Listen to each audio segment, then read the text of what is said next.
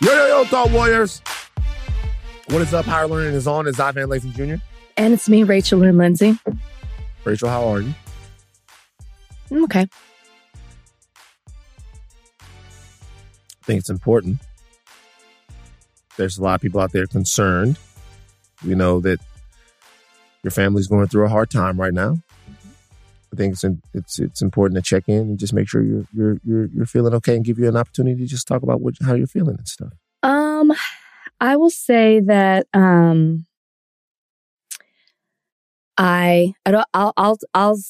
reserve what I want to say about my grandmother at the end, but you just never prepare, even when you know that health is declining. And you know, my grandmother was 86. She would have been 87 February 1st. But I'm just, we're doing okay. We're doing okay. It comes in waves. Pretty hair's okay? Pretty hair's, I will tell you one thing that I see through all of this, because, you know, I got the call Tuesday that her health was declining. And so I got the call Monday and I left Tuesday. And I'm just glad I got to be there, say goodbye. You know, that was like a big fear of mine. But one thing I've realized about my mom, if I didn't know already, and I did, but just seeing it, she's just really incredible and strong. And I don't mean that as in like, you don't check on, you know, my mom, which she's strong. She's obviously going through it and she's hurting, but just the way that she has rallied, you know, like comforted me, you know, when I'm trying to comfort her siblings, stepped up, make sure things are done. She's the oldest. So I think it's also kind of natural in the oldest, but you know, she's hurting, but she's, you know, comforted in the way that my grandmother went and the life that she lived. Okay. Well, we love you. I love you. Thank you. And, you know, love you too. We talked about it. You were talking about, you know, going home and stuff. I thought about the fact, and I'll say this to anyone, if you have a chance to say goodbye, you should say goodbye. Because, you know, like, it's one thing to be able to rush down there and say goodbye. And I know you had some very powerful moments with your granny before she transitioned. But anyone out there that's lost someone and didn't get the chance to like say goodbye, you spend an inordinate amount of time thinking about what you would have said if you could see him one more time. And that's something that, you know, you and your family got a chance to experience. So I'm happy for you guys that you got a chance to experience that. Yeah, I think it's true, because I thought I was scared to do it, to be honest, because I didn't know what time I would arrive or if I would arrive in time. But I knew at the end of the day that if I didn't try, it would have been worse. And so I'm just glad that I was with family.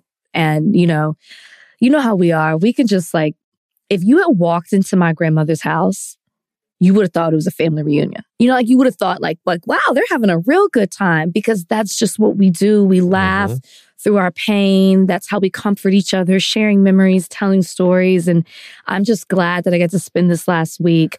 And again, I have to go back again at the end of the week, but I'm just glad I got to be like with my cousins and my aunts and uncles and longtime friends of them and just neighbors. And so I'm really glad that, you know, I was able to do that the last few days. Were there pork chops? There were not pork chops. Will there be pork chops, you think, probably this coming weekend? There'll probably be some pork chops. I don't think so. I don't think so. I think, it's got to be pork free. Pork free? Well, here's the thing. My grandmother, you guys gonna have a pork free repass? My grandmother had 2 strokes, one in 2003, and I believe the second one was in 2009. And so she didn't really eat pork. Oh, okay. And like really had to change her diet and the way that she ate with salt and stuff like that. So there will be no pork. I saw, it was last week, is in the Bahamas for the Players Alliance. Shout out to the Players Alliance, everybody down there. Shout out to everyone that I met. Michael Bourne, Edwin Jackson, Wes, Tommy Pham, all the guys down there. Derek Jeter, all the guys down there who I met and hung out with.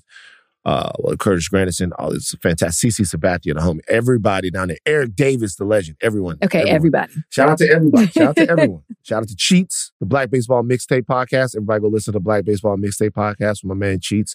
Cheats is the host of that. If you love baseball and you want to know what's going on with Black baseball, go check in with that. And I, in this restaurant, Nick was at this restaurant, and I saw this woman like picking up a piece of pork chop and eating it with her hands. That's how I do it at home. Yeah, see? And I was like, that's what Rachel does. 100%. Yeah. Why am I going to cut it into pieces at home? I'm at home. I'm in the comfort of my home. I'm going to pick up that bone. When you eat like a steak, let's say it's like a T-bone steak or something like that at the house, you pick it up with your hands and you eat it? No, I usually do a fork and knife. What's the difference? See, here's the deal. People pick up the pork chop. The steak they cut. Yeah. What's the difference? I don't know. I can't, like, for a pork chop, I got to be able to get in there. Okay? I got to get in there. I want every piece to the bone. You live a pork-based life. And then I want to suck the bone. Really? Jesus Christ. My God. I love it. I wonder if Which Brian is why I don't have it that often because, like, I just don't have it as much.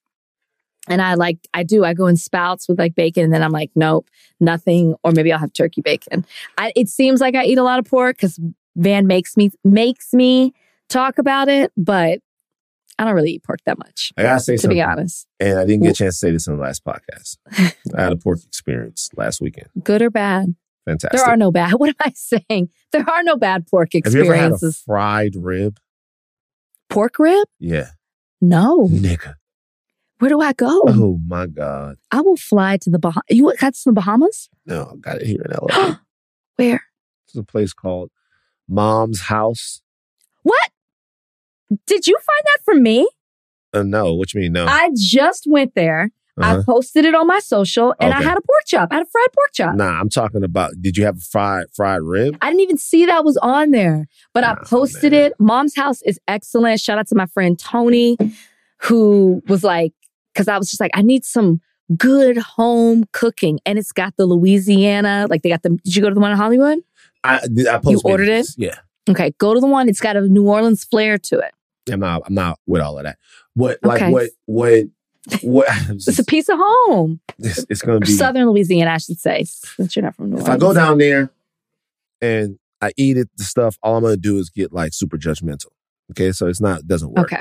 You know, it's got a couple of places that I get that. But let me tell you something about Mom's House, because Mom's House put their foot in the motherfucking fried ribs.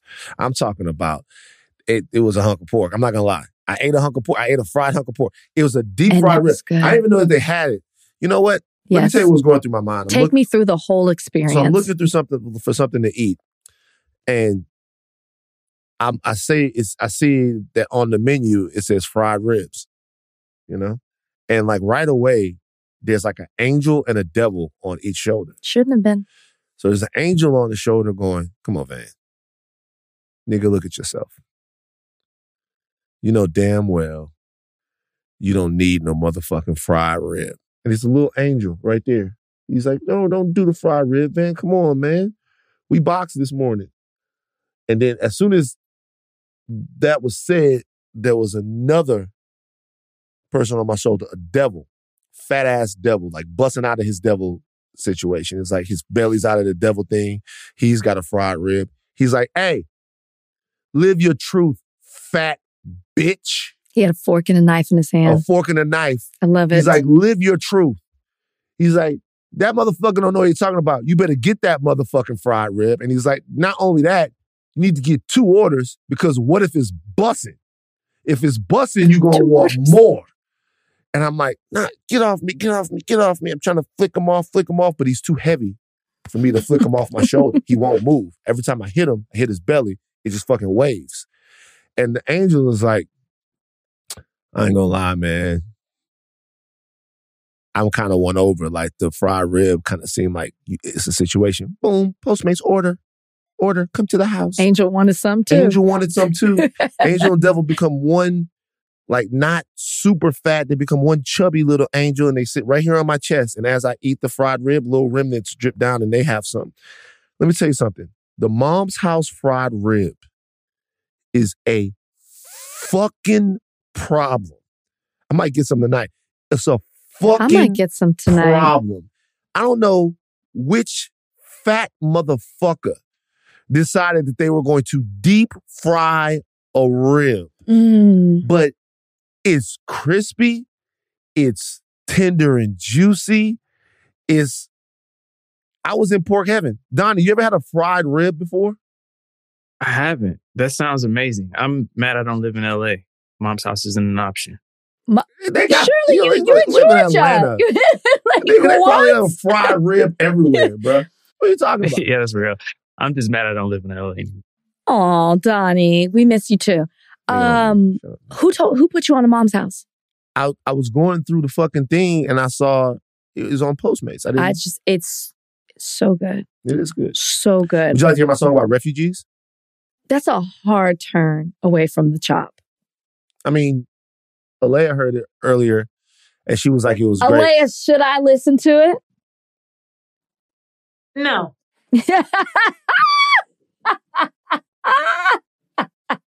Van is getting up. Are you packing? Oh, no. Van,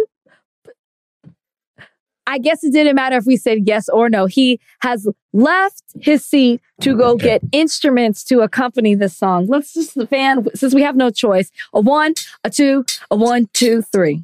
Refugees, refugees, how you gonna help those refugees? Refugees, refugees, what you gonna do about those refugees? Refugees, refugees, what you gonna do about those refugees? Where you gonna put all those refugees? Gotta help out those refugees.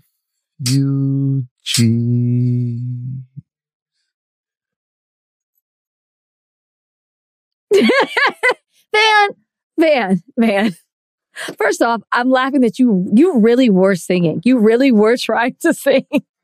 Second, what's the motivation? Where did this come from? What inspired this song about refugees? So on the way up here, I was on Mark Lamont Hill's YouTube page, and it's Douglas Murray and Mark Lamont Hill debate global refugee crisis. And this made you think of it? And yeah, it made me think about the central question of how we help out refugees from all over the world. And I think we help them out via song. Well, that song is sure to get the people out of their seats and rushing to figure out how they can help. You might have just solved a global crisis. Alea doesn't like the song. Through music. You know, music heals. It does. It didn't heal Alea. Alea, what's your problem with the song? I told you my problem is that you're posing a question, but you offer no solution. You're not inspiring a solution. Art is supposed to inspire. So tell us what we should be doing. I was not expecting that. And it's so true. It's so true. All right. That might have been the nail in the coffin for you. You might not come up with another song. Oh, I will. I'm not worried about the way she just ended that. He's put the instruments away. First of all, art is meant to inspire, and sometimes you have to inspire. What if I don't have the answer? What if I just want people to think about the question? Anyone can ask the question. Give us something more to think about. Wow. We got to go to the big deal of the day. I really get no respect here. I actually gave ground to Rachel's pork-based agenda in pleasantries. And I appreciate that. And whatever. Big deal of the day, wild, wacky, weird trial happening in New York. And it's involving Jonathan Majors. All right, Rachel, have you been keeping up with the Jonathan Majors trial? It's everywhere. I have no choice. Okay, you guys know, if you don't know, Jonathan Majors is currently on trial for the alleged assault of his ex-girlfriend, Grace Jabari. Now, last week, headlines surrounding the trial went from humorous to very, very, very concerning. Okay. I think the first headline that came out that people were talking about, because this trial is being covered by some of the same voices that cover trials on Twitter, but not as directly or expansively as I thought. The conversation around the trial, or as much as it's been talked about prior to it going to trial, it hasn't been as deep. Deep. You're right. Like, for example, the testimony of the ex-girlfriend, she was on the stand for 4 days. And we seem to only 2 storylines came out of that. Right. Yeah. So it's interesting. It's interesting that there hasn't been as much. I think people partly are a little exhausted with the entire situation. And I think also there could be a situation to where there's just been so much time that's passed that it's just not in people's cultural. I mean, you have a lot of huge things going on in the world right now. Maybe people aren't paying attention as much. I also wonder what kind of access people have to the courtroom. Like, are there journalists? There are. Okay, and that's the way that I've been following it. There are journalists inside the courtroom that are tweeting it, not unlike what happened with Tory Lanez and Meg Thee Stallion. It's kind of the same thing. Okay. But now we're getting a couple of headlines. The first headline was a weird one, and it was Jonathan Majors, his ex, her claims that he told her to be like Coretta Scott King or Michelle Obama. Yeah, did you see that? Apparently it was a recording. Yeah. So it's not just claims. Like, it was actually a recording was played where that was said.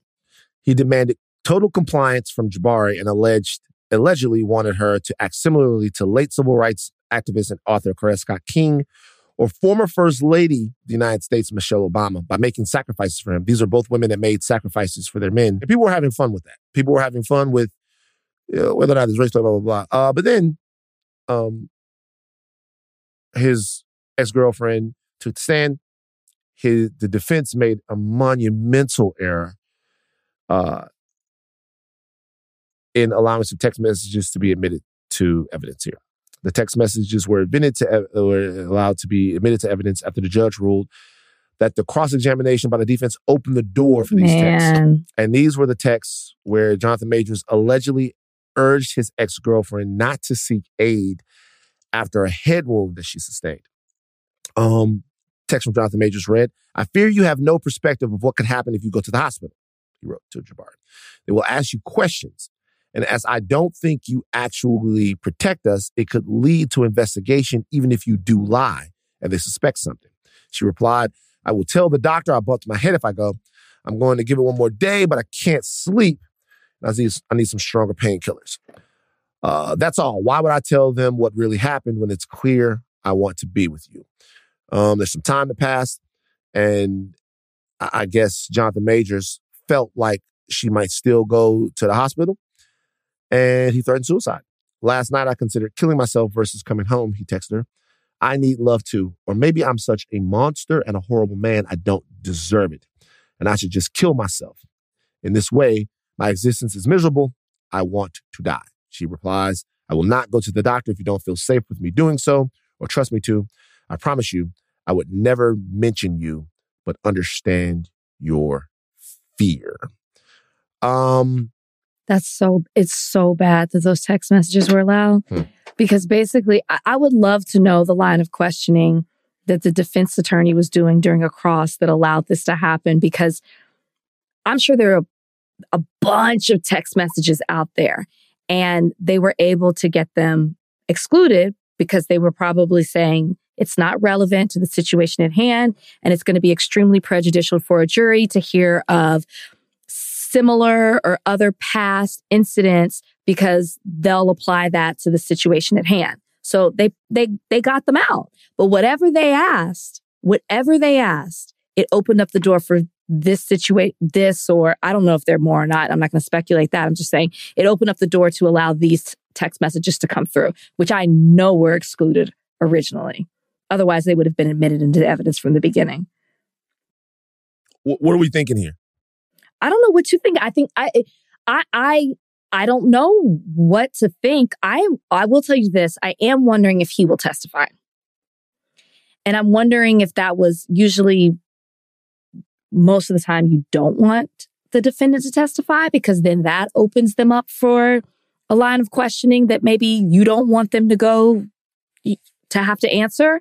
But I don't know if he has a choice at this point. He probably was not going to testify, but now with this coming out, it's more of because even if he's found innocent, hasn't he lost in the court of public opinion?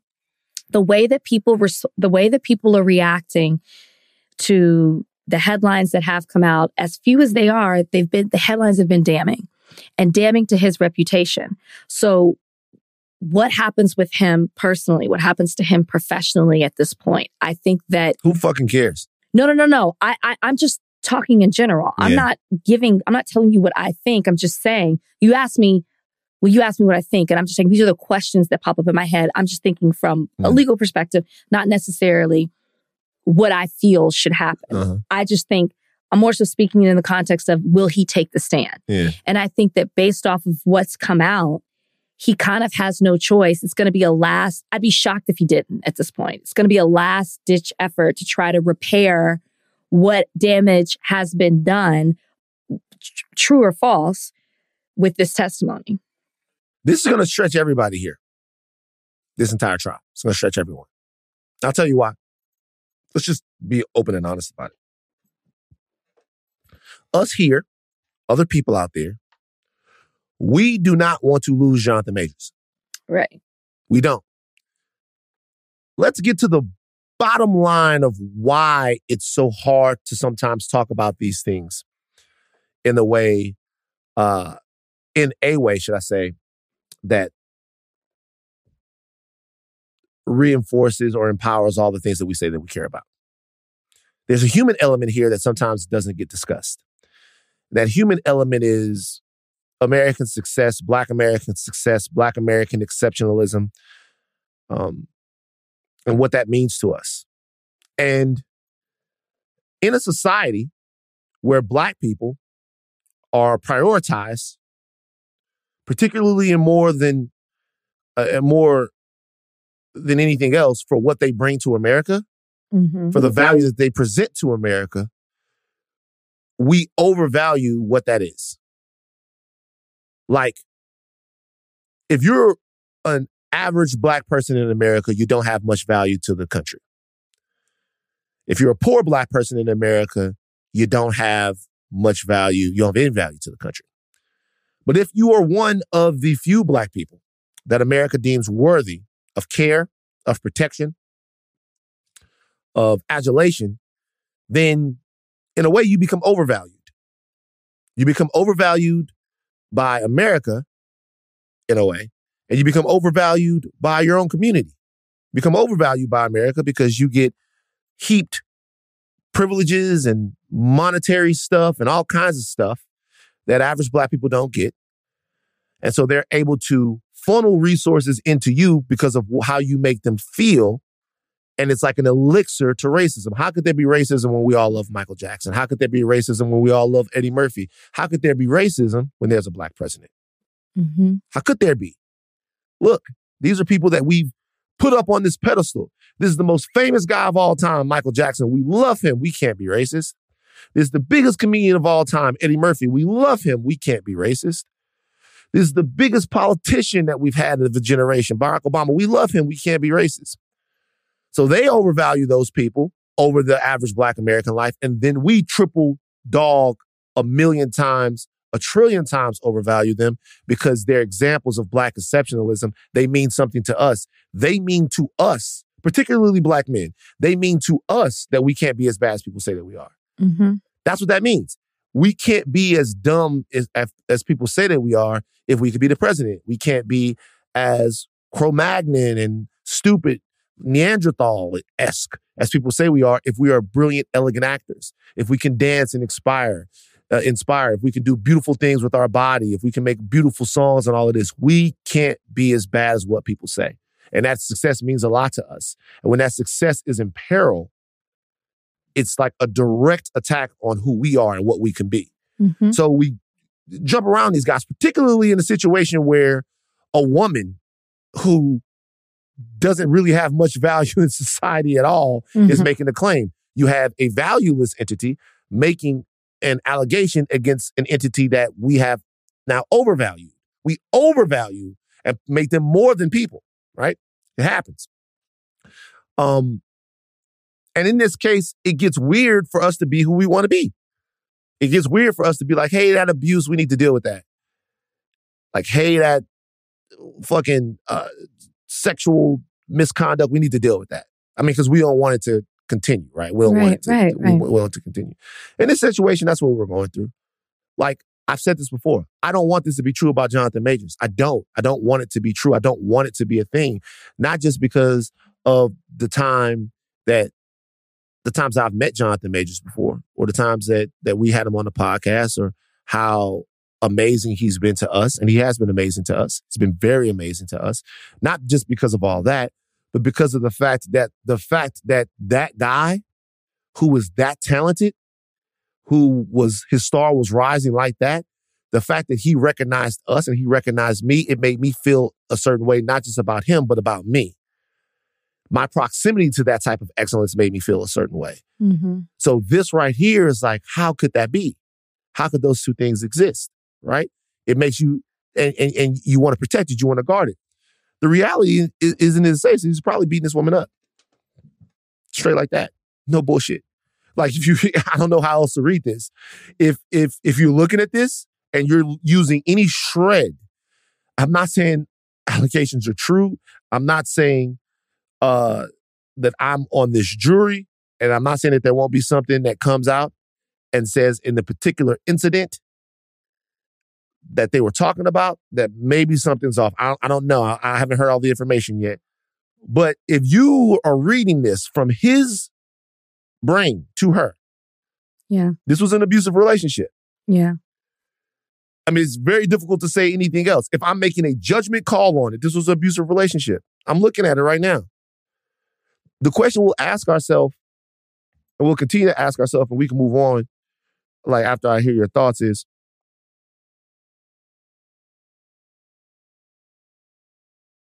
what is the value of someone after they've been through something like this?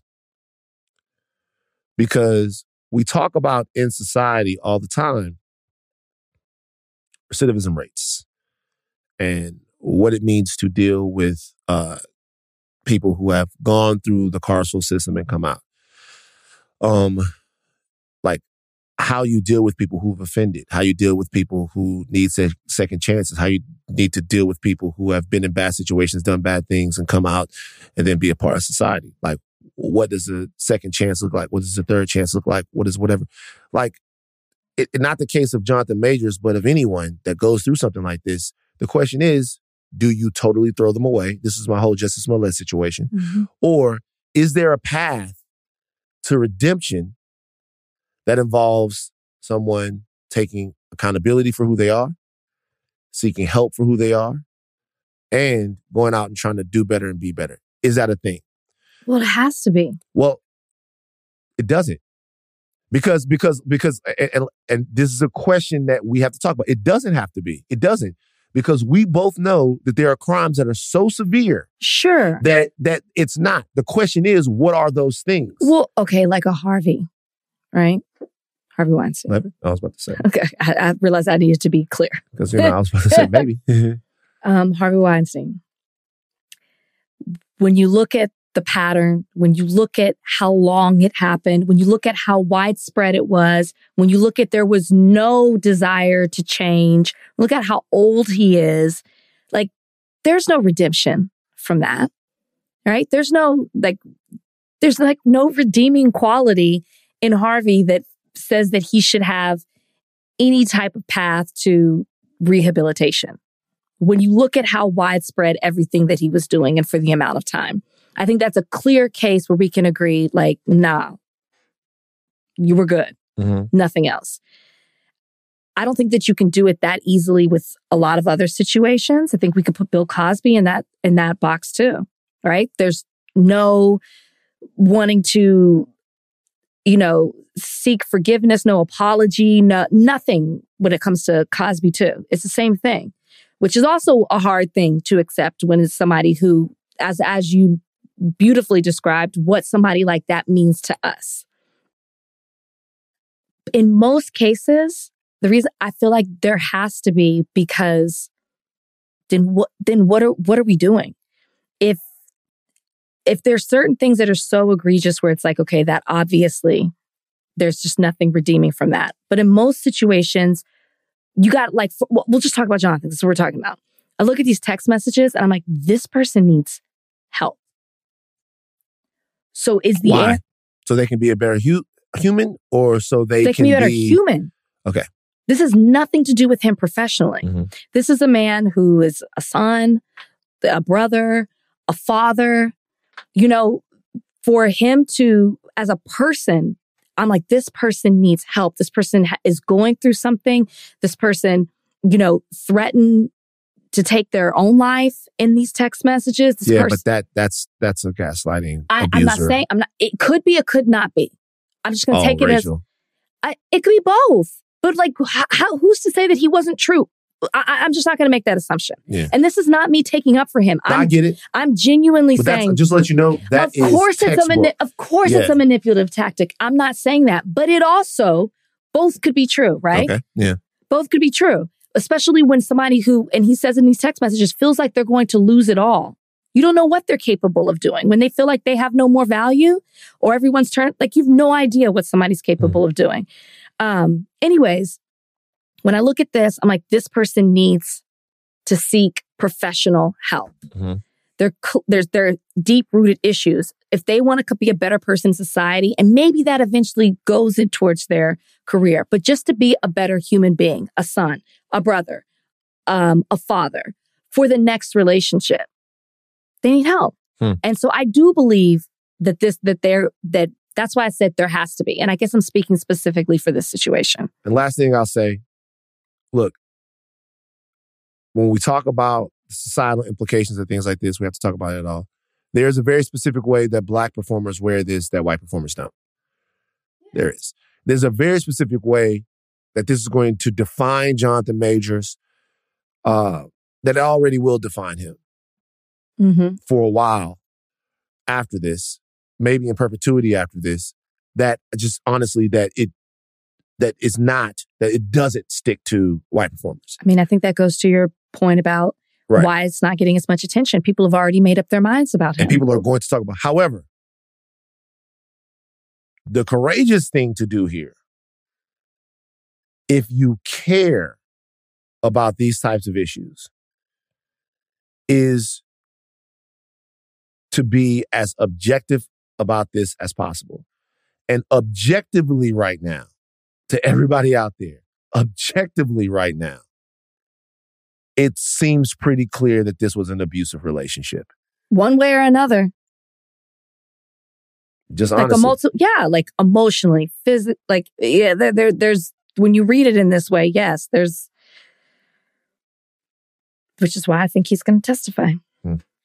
The Lakers won the in-season tournament. And people are not, I don't know, I feel like I've seen it divided. Some people are like, go Lakers, this is great. This is showing what they're going to do the rest of the season. And other people are like, who cares? This doesn't mean anything. They're equating it to the winning of the COVID championship. I've seen some of that as well. You don't think that the COVID championship was a real championship? I believe it was a real championship. NBA players were playing against each other. And you're dealing with the hardships of living in a bubble. Like, that's a lot. Like, this is a lot. It's a championship. I'm not a Laker fan, but I'm not going to take that away from them. It was mad people that got smuggled into the bubble, though. They were. I'm just being honest. Everybody knows. Everybody around the town knows. Everybody around the town knows that there was people being smuggled into the bubble. I'm sure. I'm telling you. I don't doubt it at all. The bubble was like the southern border. Okay. It was. They had people that were getting smuggled into the border. What is your point? What is your point? Niggas in the bubble. Man, shout out to everybody in the bubble, man. Talking about we wearing Oura rings, y'all safe. Y'all was smuggling people in. It was mad people on there like, I'm in Orlando. And the whole nine was, how the fuck you got to the bubble, man? You just getting smuggled into the bubble. And look, that's what's happening. I personally would like to say congratulations to the Los Angeles Lakers for winning the inaugural in-season tournament. Sure. I also want to say this. There's a killer amongst us. And that killer's name is Tyrese Halliburton. Okay. I'll tell you a story real quick about Tyrese Halliburton. Go ahead. 2018, I think. I'm at the Nike Leadership Academy thingy in out in Ventura County. It's like at the Four Seasons out there. It was amazing out there. You had some of the best players in the country, high school and college, were there, right? And I got up and I did a talk. And the talk was about the commodification of the young black male athlete. I'm talking to everybody out there. And I'm like, look, you're a commodity. You're this, you're that. Like, people are going to love you because of your ability to play basketball. People are going to be able to do this, do that, whatever. And everybody's there, man. A lot of these guys now are in the NBA, but it was like a full house, packed full of kids, right? And they're doing everything with them. They're playing against each other. They're getting sports psychology. They're getting, it's a whole week of stuff, and Nike's pouring into them. And my whole talk was like, there's a reason why Nike is doing this. Nike doesn't love you. Nike loves the amount of money that you can make for Nike going forward. And after this, a couple players came up to me and they were like, hey, I want to learn more about this. I'm interested in this. I'm interested in that. One person that came up to me and I've stayed in contact with semi-regularly is Tyrese Halliburton. And Donnie. But listen, I want to, this is important. I want to say this. The way that he's attacked the game and the curiosity and the way that he figures out things on the court, it's directly, this kid was at Iowa State at the time, and he was not one of these prospects that everybody was talking about can't miss. Like, but there's a work ethic there, and there's a desire to be a better person there that is translating on the basketball court. And I synced it, okay? You're being cynical, and that's okay. But I'm telling you right now, a future MVP of the league, Tyrese Halliburton, and it's all over his face and all over his commitment and dedication to the game. Couldn't be happier for the kid. Now, Rachel, get your shit off. No, I have nothing to say. Talk bad about black people. Thank you. No. Go Thank ahead, you for talk bad sharing about your him. thoughts about your friend. He's not a friend. He's a guy I know. He wouldn't say that he's a friend. I would say that I'm very proud and I could see that he was going to be super successful and I'm happy. I wouldn't say that he's a friend because I don't want to overstate our relationship, but I would say that that's the type of kid that you want your kids to be like. So I'm happy that the Lakers won. I want to shout out Reeves and everything that he's got going on because I think that he's killing it in the league. You know, just because you're not connected to the youth, man. Oh, who would like? Is that what we're jumping Just because to? you're not connected to the youth, it's crazy. Whatever. Did you watch the tournament? I did. I enjoyed the in-season tournament. I thought the in-season tournament was a success. I just feel like I saw a lot of people hating on it. They're like, oh, Pacers, Lakers. People are hating. It's because it's the Lakers. Why would they hate? No, you don't like the Lakers. But I didn't really care. Once I understood, I was like, oh, this is what the in-season tournament is. It's like, okay. I don't have anything bad to say except for the floors. You don't like the floors? I got used to the floors. I got used to the floors. Like, it made my eyes hurt. Mm. Now, if I'd been there, it probably would have been different. But to watch it on TV, it made my eyes hurt. I didn't like all that. If you'd have been there alone without Brian, going to the game? That's usually how I roll. When's the last time you took him to a basketball game with you? I think we went for Valentine's Day last year. Talking about Tyrese, you need to throw Brian in and assist. Bring him to the game. So two things in entertainment here before we get to the always fun topic of anti-Semitism, which is not very fun, guys, on college campuses. I do want to call out somebody. I want to ask a question. Okay. Church Christians.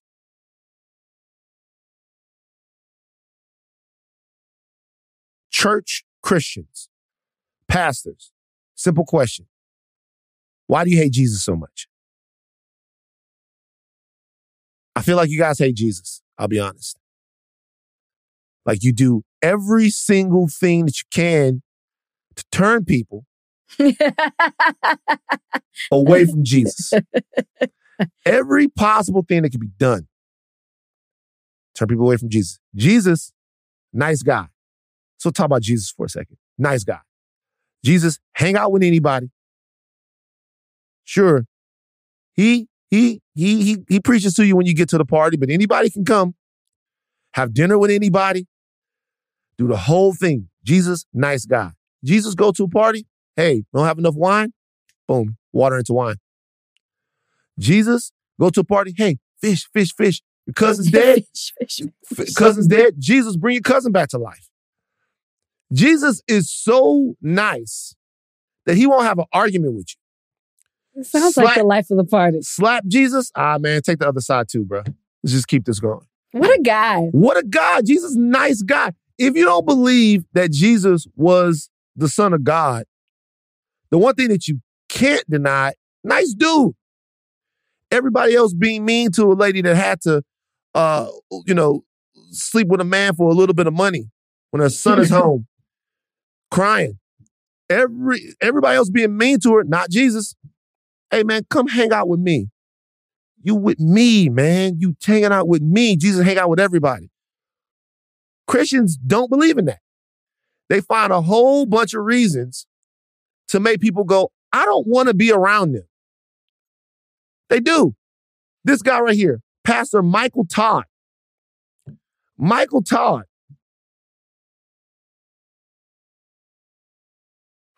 Donnie, play the clip of Pastor Michael Todd talking about playing video games. Got to talk to my fellas today. This controller is killing your calling. You have more hours logged. Your wife's sitting there begging for you to see her. No.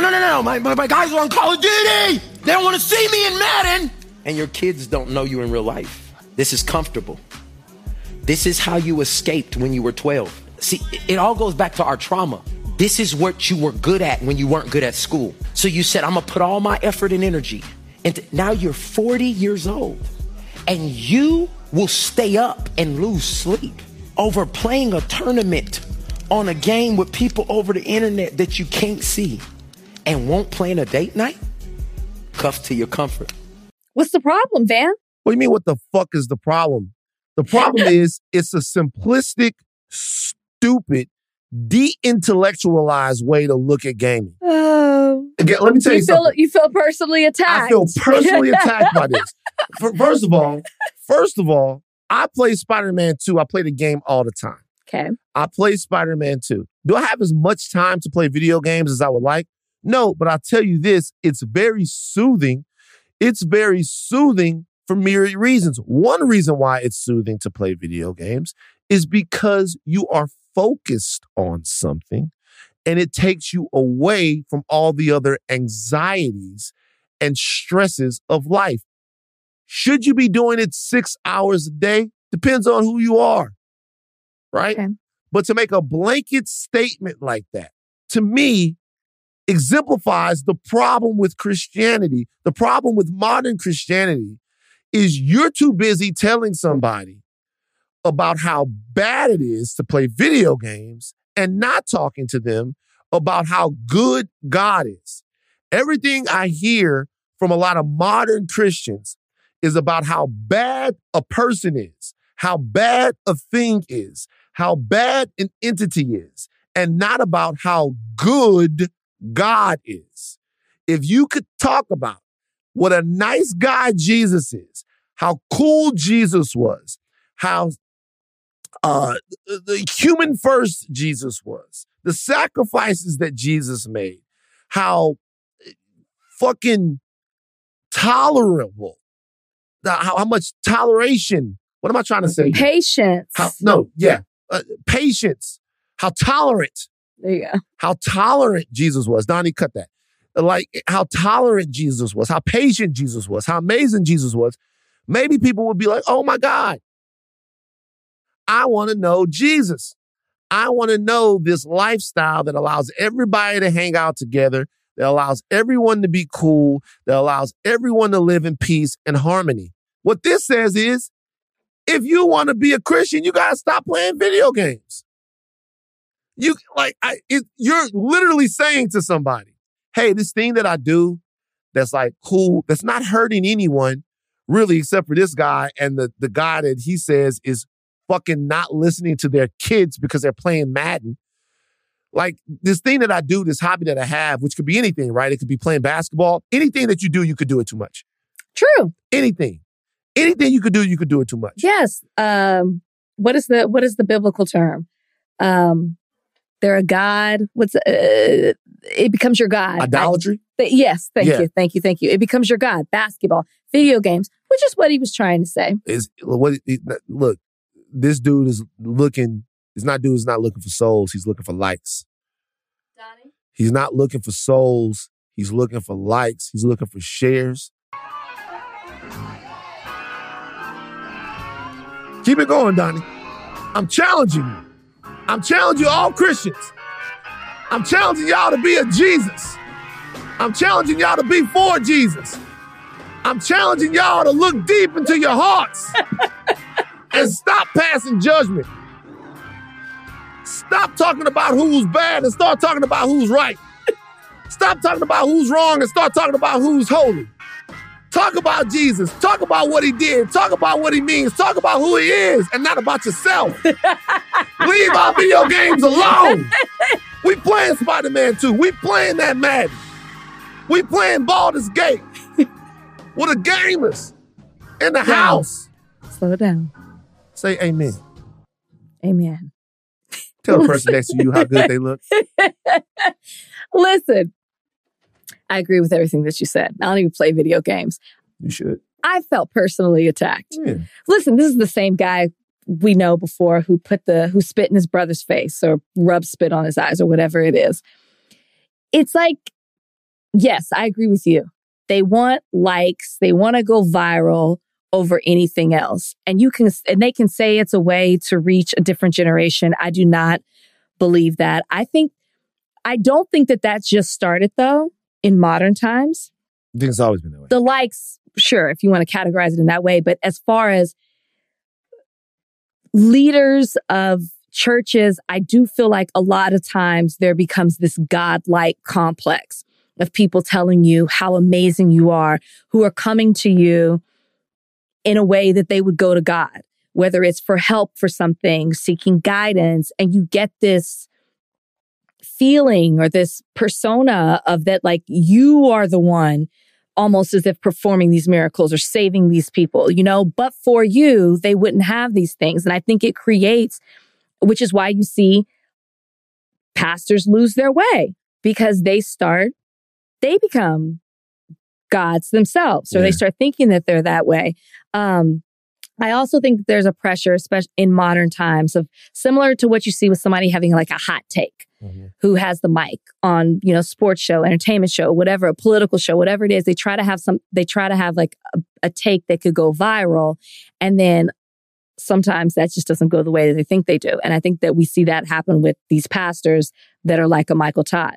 He probably was workshopping this in his office or with a group of people who probably constantly tell him yes to things and then put it out for the world to see, church and the world, and it backfires and the message gets lost in maybe what it was that he was trying to say because you were more concerned with going viral or having a new hot take or something you thought was going to be cute and catchy for social media, and the message gets lost. So that's why, like, for anybody who is religious or whatever, you can't get caught up in the messenger. It's the message that's important, which is why you have to seek it out and have your own relationship. Oh, well said. I'll tell you this. I'm going to start getting on these preachers' asses. I am. Because I'm about to start asking the questions that really matter. Like, how many people in your congregation is struggling? How many people in the communities that you preach in have what they need? Because we could ask a question now. The church has been very, very instrumental in the Black community, very prevalent in the Black community for many different things. The church was the basis in a lot of ways for the civil rights movement. I get that. I understand that. But I'm asking right now in a contemporary perspective, from a contemporary perspective, should I say, is the Black community getting the return that it should be getting from the structure of the church? People that are giving their money to the church, people that are frequenting the church, that are coming to the church, that are pledging allegiance to the church, that are really involved in the church, are people being fed? Are people being helped? Are there mental health services that are getting distributed throughout the community?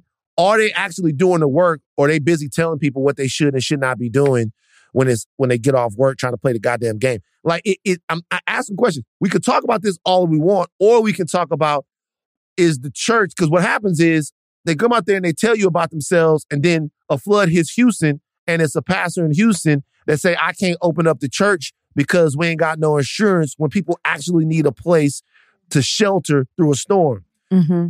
Now, every single thing you're looking at, they'll tell you what to do with your body. They'll tell you all of these different things. Are they doing enough work in underserved communities to be able to talk to people as if they are God? Nick Cannon. You love Zeus.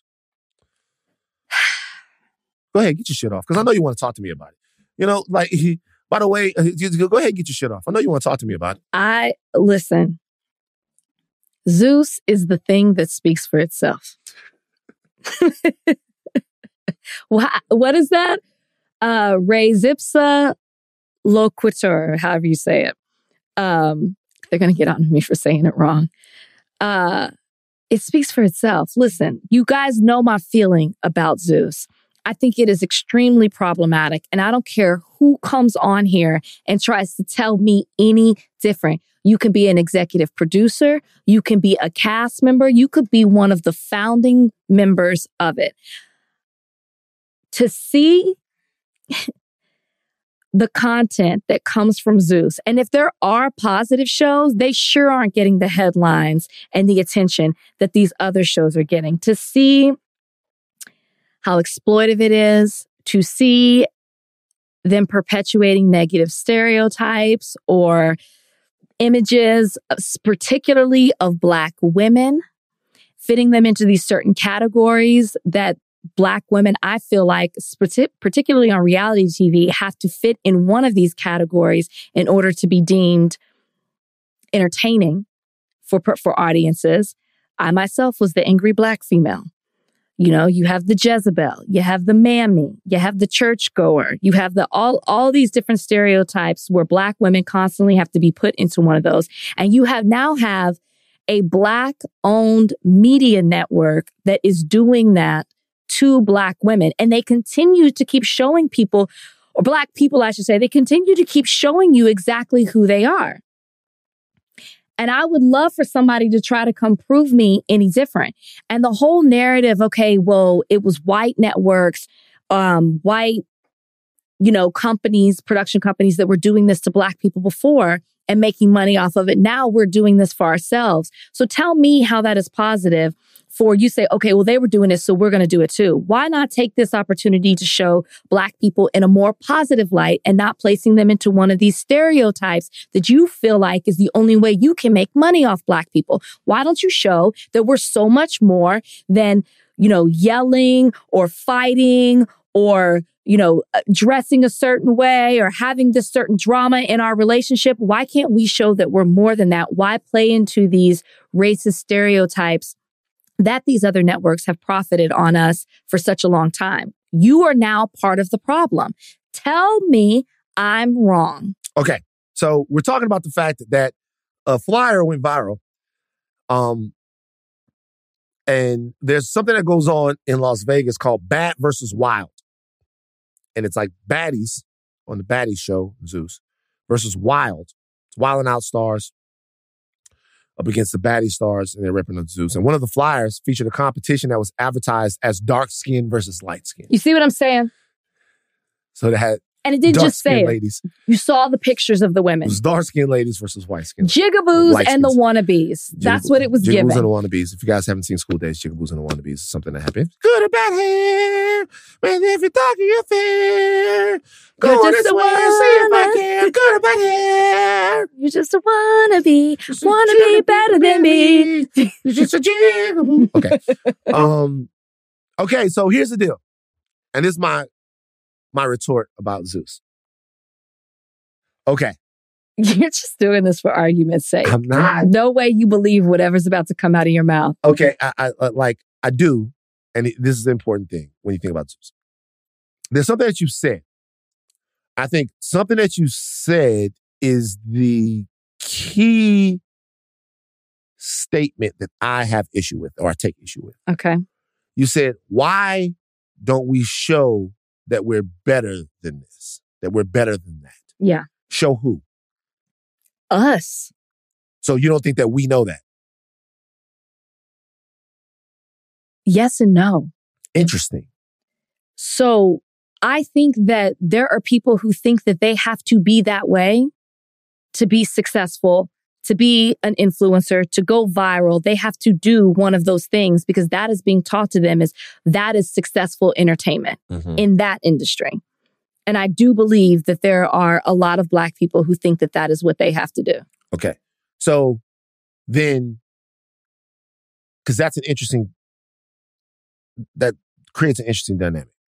Yeah, it's not just for other people. Well, what I would say is normally when I hear that, show that we're better than that. My question is always show who. To me, I think that Black people know people just like the people that they see on the Zeus network. For sure. And I think that a lot of Black people, if not know people that are way different than the people that they see on the Zeus network, right? I could go home and if I'm in my living room, in my grandmother's living room, depending on who comes in there, it could be Zeus network time.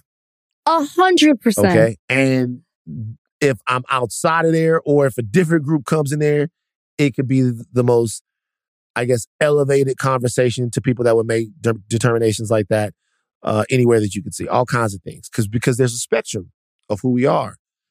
And that spectrum to me is what's important. Zeus represents something that's not untrue. It's not like they're making it up. It is a lot of scripted shit. Well, they might be playing it up, but we're not going to act like those people don't really exist.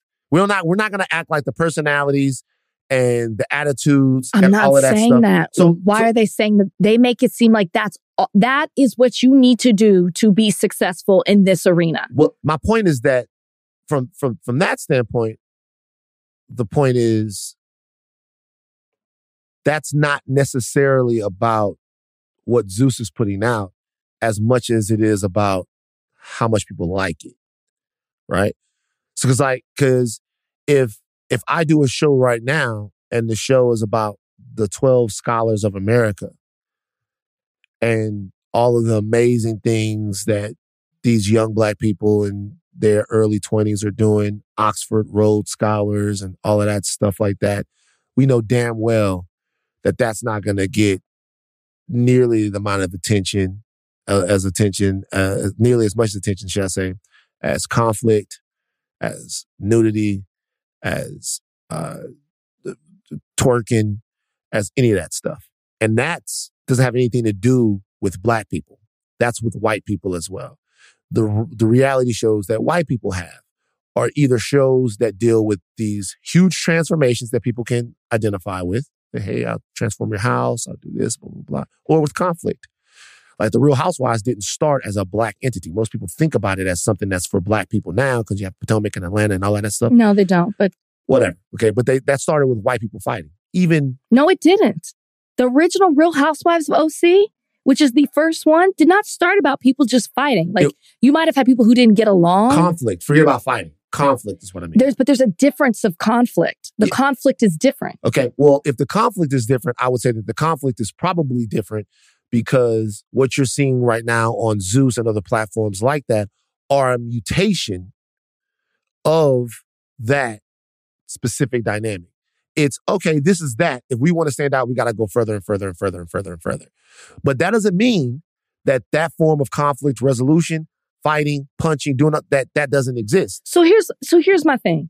If we can agree that Black people were being exploited when they were on white networks for this behavior, why is it now not exploitation for them to be doing the same thing on a Black network? So this is the difference this is how I would look at it. It's not necessarily, I don't actually believe in it being exploitation in either way because I believe what adults do. Like, I don't think that the women in the tip drill video were exploited. I don't. I think that they're grown-ass women. And if you ask a grown-ass woman... I don't think so either. Whether or not she wants to shout out to White Chocolate. If you ask a grown-ass woman whether or not she wants to let somebody slide a credit card through the crack of her ass, and she says yes, what the fuck you want me to do about it? That's a totally different... That's not a whole network dedicated to tip drill type videos, right? Like, Tip Drill, that was a song. If you signed up for that video, you knew exactly what kind of music video they were making. It was even shown after dark. It was on, what was it called? BET? Uncut. Thank you. Wow. Uncut. Sorry, I had a moment. I'm sorry. You couldn't think of the word tolerant. I know. Excuse me. It felt like I didn't watch Uncut. The reality is you gotta pay homage, man. I watched Uncut. Remember when we did White Girl? White Girls. I watched, but my point is that's a particular, that's a one-off particular situation with what that is. What Zeus is doing is only playing into stereotypes and saying to be entertaining, to make money, to be successful in this way, this is how you have to be. And you can't tell me that it's not, kids aren't watching that and thinking, It's a subscription service. It's all on social media. It's a subscription service. It is, though. but I know a lot about Krishan and Blueface that has a show on Zeus Network because a lot of that stuff circulates to social media for free. I'll talk about my specific criticisms of what they did here and why this is over the line. I'll talk about that. And you specifically said, I saw you comment that Blueface, you have had enough of Krishan and Blueface. I don't want to know nothing else about Krishan and Blueface. I'll tell you why this is over the line. And I'll tell you what the line of exploitation is to me. Okay. But I'll tell you why the Zeus Network thing overall doesn't really bother me. Last thing I'll say about this is Honey Boo Boo exploitation? Yeah. Okay. To me, it's not. Yeah. That the whole little circuit of that pageant. Is my 600-pound life exploitation. I don't watch that show, so I can't really speak to that. But what I'm saying is, like, all of these shows that are either about oddities or about real, like, to me, all of these shows are playing into Americans' appetite for extreme content. A variety of whiteness. Right. But what I'm saying is there are many, I'm not defending Zeus Network, but there are many different reality shows that are on Zeus Network and happen on Zeus Network. The ones that people talk about the most are Jocelyn's Cabaret, are Baddies, are all of those shows, Blueface and Krishan Crazy Love, because there's a desire from the audience for that type of content, right? The stuff that happens on The Real Housewives and all of that stuff is really just tame version of what we're talking about. It's really all the same thing. It's feeding the same appetite. So whether or not it's exploitive or not, to me, I think that kind of comes from the way Black people feel like they're being seen. And that's not a conversation that I think we should have with America writ large. We shouldn't have a conversation with America writ large about like what we show about each other. Like if there are Black people doing a certain thing, then and it's true to show that, then I don't have any problem with it being shown. It's up to those people to deal with however they're being portrayed. If they don't feel like they're being portrayed fairly or not, I don't think that Zeus is an evil entity because it's ghetto ratchet content. They're ghetto ratchet people. And most people that aren't even ghetto and ratchet like to watch ghetto and ratchetness. And if we're talking about something that's like a little deeper, that's kind of what we would need to talk about, right? You know what I mean? But this is different though. The reason why this is different is because light skin versus dark skin. This is a direct, and I would caution Nick, and I'm not lecturing anyone. I will caution Nick and Natalie and Lemuel and everybody from Zeus. I got a lot of respect for all of those people. But dark skin versus light skin is a direct sensation. I can't talk today. A direct sensationalization. What's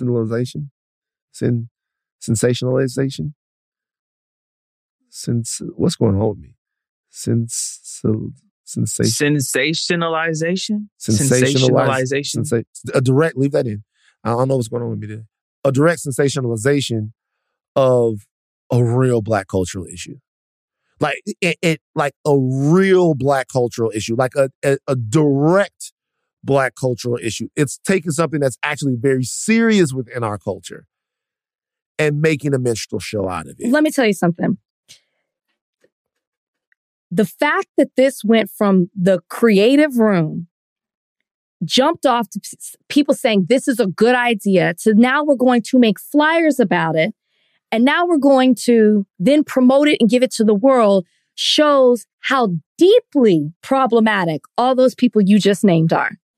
Wow. That should have never even been an idea. The fact that in your idea shows me that same thinking is why you have Zeus Network and why you're continuing to profit off Black people and exploit them. The fact that your mind says, hey, we should do dark skin versus light skin, and not understand how problematic that is, how historically rooted those issues are with dark skin versus light skin, how those issues still exist today in society because of how they pit us against each other, and that not even cross your mind, shows me you don't give a fuck about how Black people, how you portray Black people to an audience, whether it's us or others. And that thinking is behind every single show that they do. Do you have to care?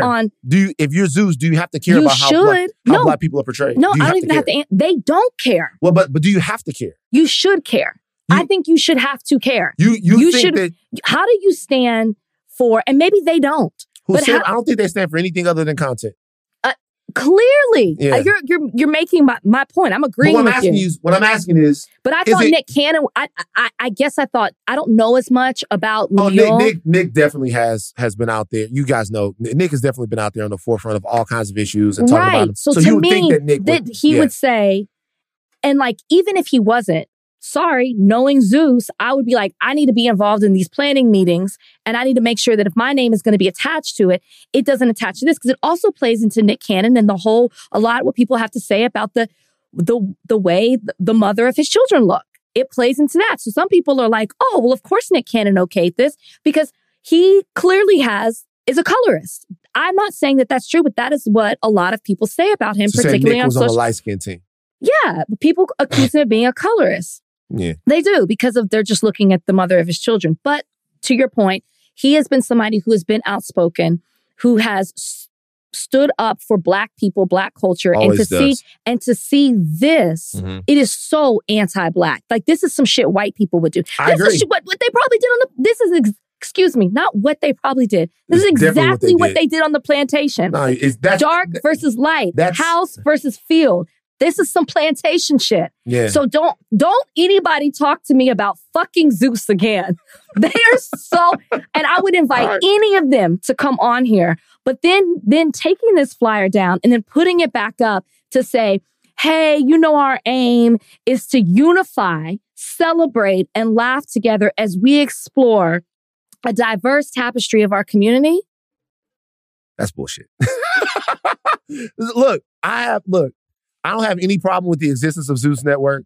I think Zeus Network is serving an audience that likes the content that's on Zeus Network. I don't think we should be very precious about any of that stuff. I think there's a conversation to be had about what's decent and what's indecent. I think that's different than having a conversation of how we should be shown or how people should. I think that there's a whole spectrum of Black people in America. And the best Black person doesn't speak for the worst black person, and the worst Black person doesn't speak for the best Black person. And I think anytime we try to show America the best version of us, we always get kicked in our nuts anyway.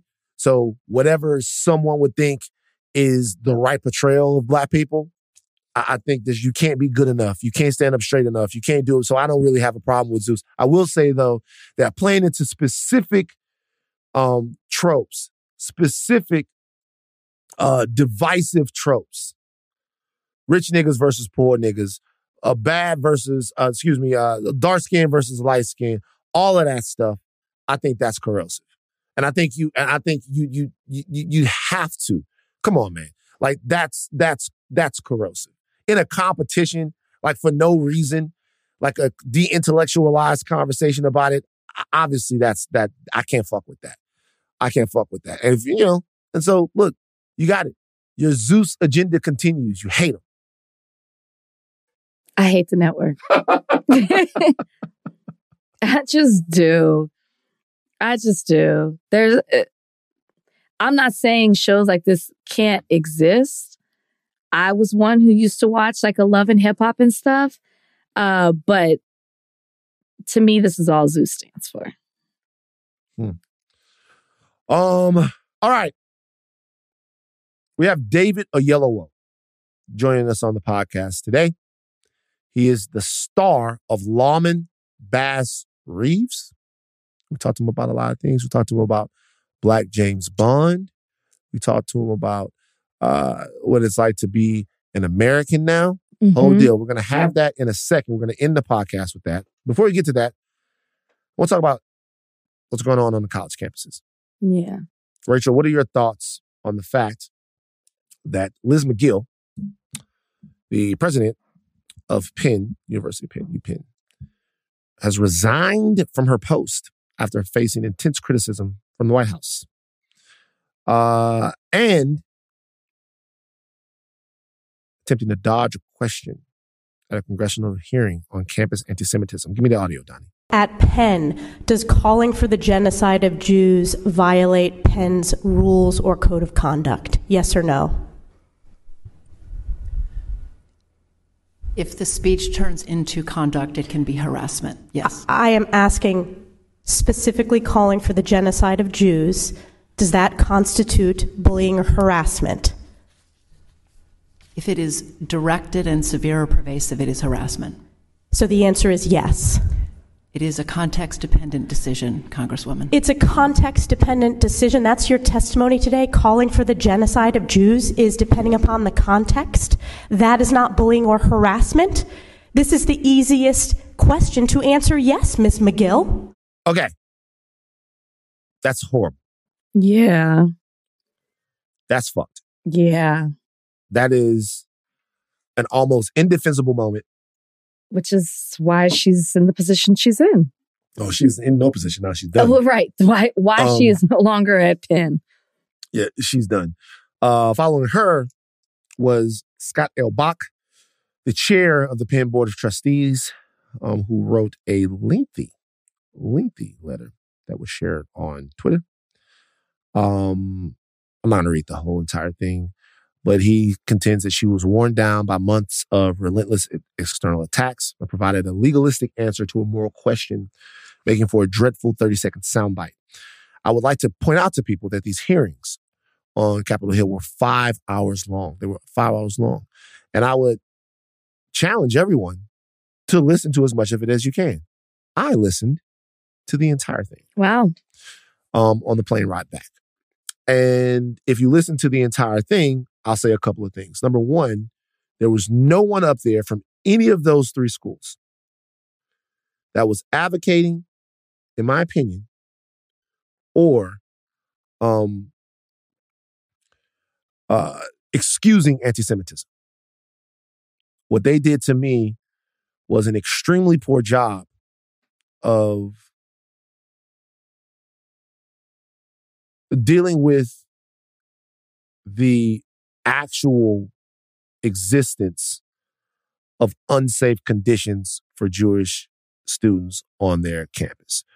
What they did a poor job of, to me, was saying, you know what? We realize that there's a point to where speech itself becomes threatening and dangerous. You know, you don't have to kill someone to say, hey, I want to kill you, and for that to be bad. However, if you watch the entire thing, it's clear that this was not a good faith effort on Capitol Hill to have a robust conversation about the safety of Jewish students on college campuses or about the rise of anti-Semitism. This, to me, from particular members of Congress, was grandstanding and a dog and pony show.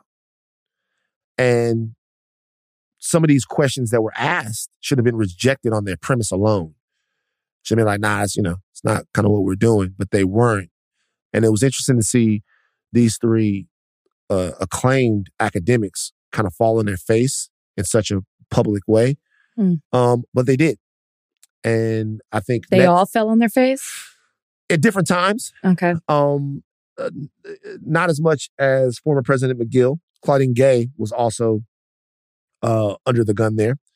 And there are now calls for her to resign. And it remains to be seen whether or not she will or not. Do you think Claudine Gay should resign? Why these three? Because we know these aren't the only three campuses where this is happening. 4, excuse me. Wait, no, three. Harvard, MIT, Penn. Mm-hmm. Why were these three? You listened to the whole thing. I did not.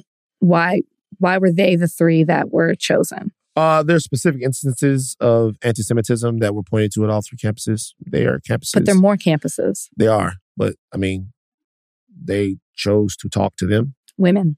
All three women. Interesting. Yeah, no. Find it interesting, too. I don't know specifically what Claudine Gay said.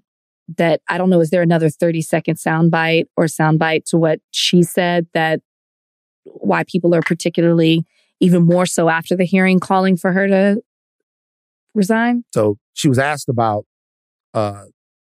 what type of speech violates Harvard's policies. And she said that basically what she said was that Harvard, like most other schools, remains committed to open and free speech. She said when speech crosses into conduct, that violates our policies. Okay. So essentially the takeaway is you can say whatever you want. Right. But if you do anything, if you present physical harassment or if you touch someone, then that is bullying and harassment and you're out. Well, I think what she's saying is problematic, right? Calling for the genocide of any people. That is not conduct, but those words are calling for destroying a nation, a group of people to like completely obliterate their existence. That is a problem. That is something that should be addressed. And I don't think that that's something that we should be hiding under, free speech to allow that type of rhetoric to be out there, because that causes people to hate. And then that hatred causes people to act on it. We've seen it happen time and time again. So I think that type of speech, which is why it's so damaging with former President McGill, has to be eliminated. You cannot allow for your speech to call for a certain conduct either. I think that goes hand in hand. So should she resign? I don't know if that's the case, but she definitely needs to correct what she said, because just simply saying speech that crosses into conduct isn't enough. We've sat here on this podcast and talked about the N-word and violence that's associated with that. Like you saying that type of speech. So are we allowing that type of speech as well? No, like it has to go beyond just conduct. There is certain speech that is so damning that it equates to the same thing. So problematic, I should say. So a couple of things here. Number one, I'm not so sure that, and Elise Stefanik is the congresswoman that did the lion's share of the work here. I'm not so sure that in the 5 hours that I heard that she provided any evidence that there was actually any call for genocide. It was just a hypothetical. Right. I think that she brought up the term intifada. And intifada, I would encourage people to go look up what the first intifada was, what the second intifada was, what that means, and in terms of the perspective of fighting against what people believed to be the occupation, why the first intifada happened in the late 80s, how it reshaped things that went on there. There was the death of some Palestinians in a car accident that they believed to be purposeful from Israel. And Israel says that was in retaliation for something else, and that led to the first intifada. And the first intifada was essentially, it was all kinds of things. It was some actual violent or more militant resistance. But it was also boycotting different services, not going to all kinds of stuff. And then there was, of course, the much more deadly second intifada that happened.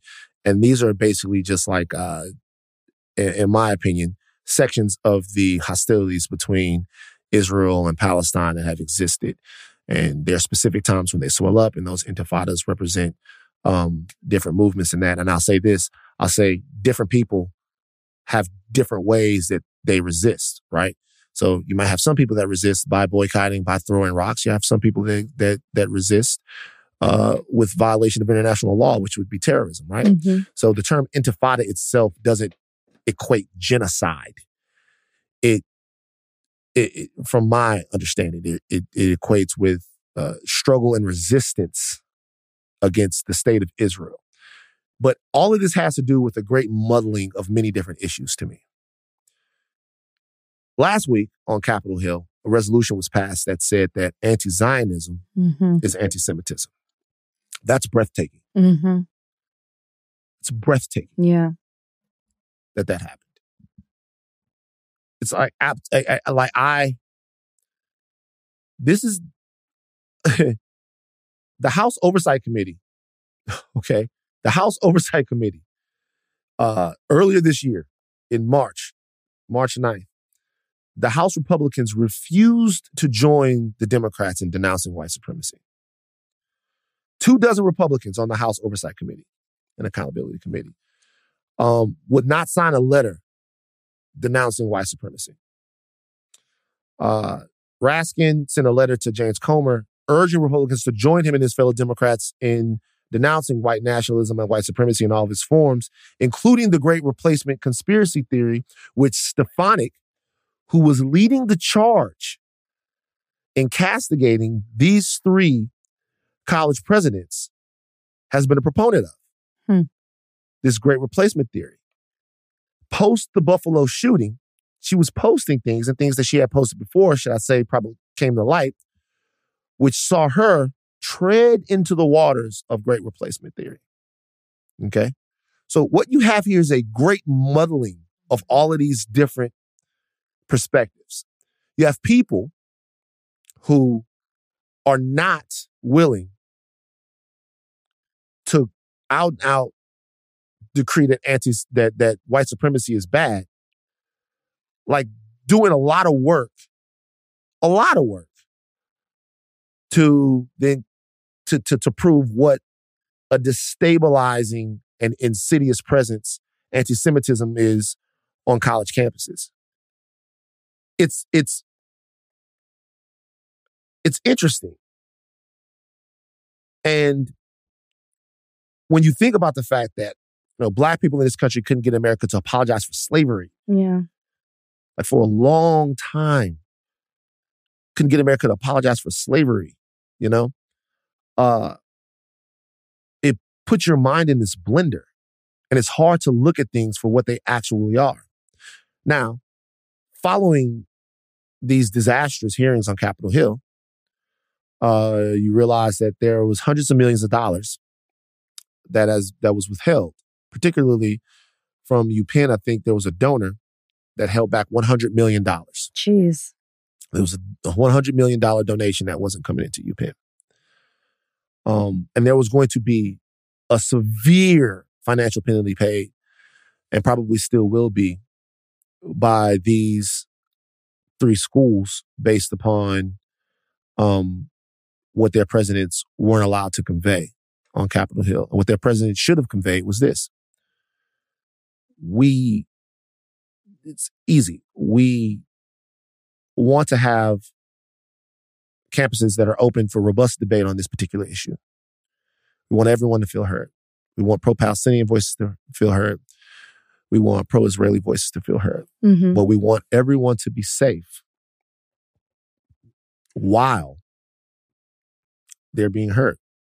We want everyone to feel like they can get up and go to breakfast, walk around campus, and do all of these things in safety while we're having this very difficult conversation. And that's what we're committed to. Easy work. Mm-hmm. If you're asked the question about whether or not genocide of Jewish people is something that violates your policies and you lawyer it, you lose. No one wants genocide on anybody. Right. No one that's committed to answers here wants genocide on anyone. But it does kind of feel like in this situation that this was less a hearing and more a public ass kicking. That was more about getting the right scalps than the right answers. So there was nobody to not counter question, but I guess provide. Everybody was asking all kinds of questions. Okay. But those questions were coming from Congress. Mm-hmm. And I have to be honest with you. Congress is not an intellectual entity on this. Congress, to me, their perspective on this is clouded by politics. And those politics don't have anything to do with answers on college campuses. They have to do with our relationship with Israel. They have to do with, quite frankly, the donor class that some of these people are beholden to. Mm-hmm. And some of these decisions by these schools they have to do with the donor class that is going to punish them for their perceived or their actual inartfulness or downright stupidity or downright anti-Semitism, however you want to put it, that they exhibited while they were up on Capitol Hill. Since then, there are people that have attempted to question Claudine Gay's qualification for being the president of Harvard. Get to this right here. Bill Ackman is an American hedge fund manager who has been very, very, very, very, very, very vocal about this stuff. And look, I don't have any problem with people advocating for what they think is important. But since then, I'm looking at Christopher Rufo and different people that are saying, no, is Claudine Gay a plagiarist? I've seen other people that are saying, is Claudine Gay qualified for this job? I'm seeing this all over the place. And they're talking about, is she a DEI diversity hire and all of that stuff. And they're looking at it from that angle. So what they're doing to Claudine Gay is they're niggering her, right? They're no longer having the conversation about how we promote safety on college campuses and how we deal with rhetoric on college campuses that might make college students unsafe. They're doing a tried and true American experiment of taking a black person that has run afoul of whatever you think or believe, or whether whatever you think they should think or believe, and niggering them. And niggering them to the point to where we're asking, should they have been there in the first place? Right. And when I say this is a muddling, it's a muddling of all kinds of things. I think the idea that anti-Semitism and anti-Zionism are the same thing muddles the argument here. It muddles the argument here because if you question then the legitimacy of Israel, that means, according to our government, right, that you're questioning the legitimacy of Jewish people. Right. If you question Zionism as a settler colonial project, which, guys, right now we can talk about what colonialism means. And we can talk about what being a settler colonial project means. And we can go back and have a conversation based upon our contemporary lens about whether or not Israel is that. Because the definition and the connotation of colonialism has changed. But what you cannot deny is that guys like Jabotinsky and Herzl and other people who were the architects of Zionism, the architects of it, knew full well that they were invested into a colonial enterprise. It's not my words, it's theirs. Now, Israel exists right now. It's there. Mm-hmm. So the question about whether or not Israel should exist or has a right to exist is directly in proportion to Jewish lives. Right. And I'm going to protect the lives of all people. So I'm not going to call for the elimination of any state that exists, of any group that exists, of any group of people that exist. I want all my Jewish friends, whether they be here or Tel Aviv, to be safe, expressive, and proud of their rich and beautiful culture. But I also want power in this world to be checked. I want power in this world to be responsible. And I want power in this world to be accountable.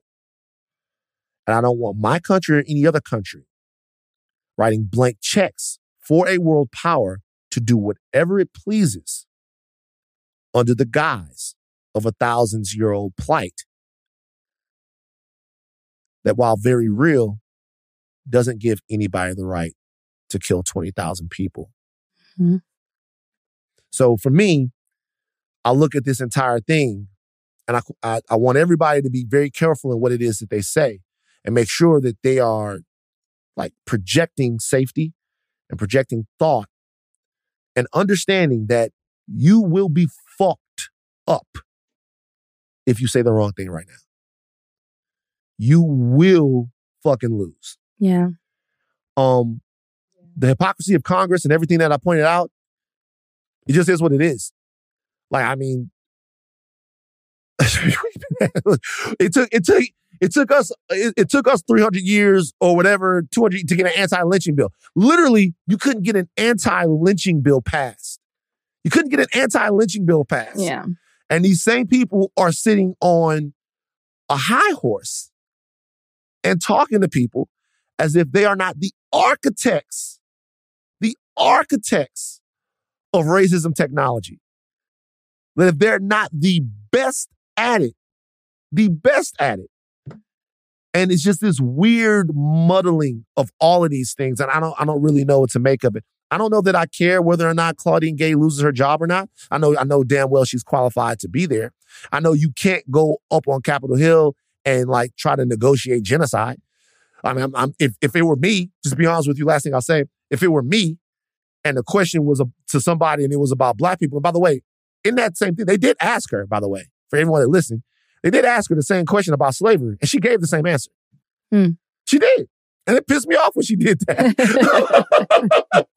So I can't say that people won't be mad, or can't be mad, but I just hope everybody understands that there's a lot going on here. Yeah. And some of this stuff is about trying to help people be safe, but some of this stuff is about the performance. And the personal interests, for sure. All right, David Oyelowo now, Lawmen, Bass, Reeves. Then after that, we leaving Donnie Rennie. Okay, fresh off of a Golden Globe nomination. Oh my God. I can't believe we have a Golden Globe nominee checking in right now with us. David Oyelowo, the star of Bass Reeves over on Paramount. Look, let me tell you something. Tell me. I can't believe that they were making a Bass Reeves show. I can't believe that they were doing it. And then when I saw that David was the star, I was like, we're in here. Boom. He's joining us on Higher Learning today. David, how you doing, my brother? How does it feel to be nominated for a Golden Globe? Oh, it feels great. It feels great. Especially as, the show took a long time to get to the point of being made. This has been an 8-year journey for me. So, any acknowledgement that it's working is very encouraging.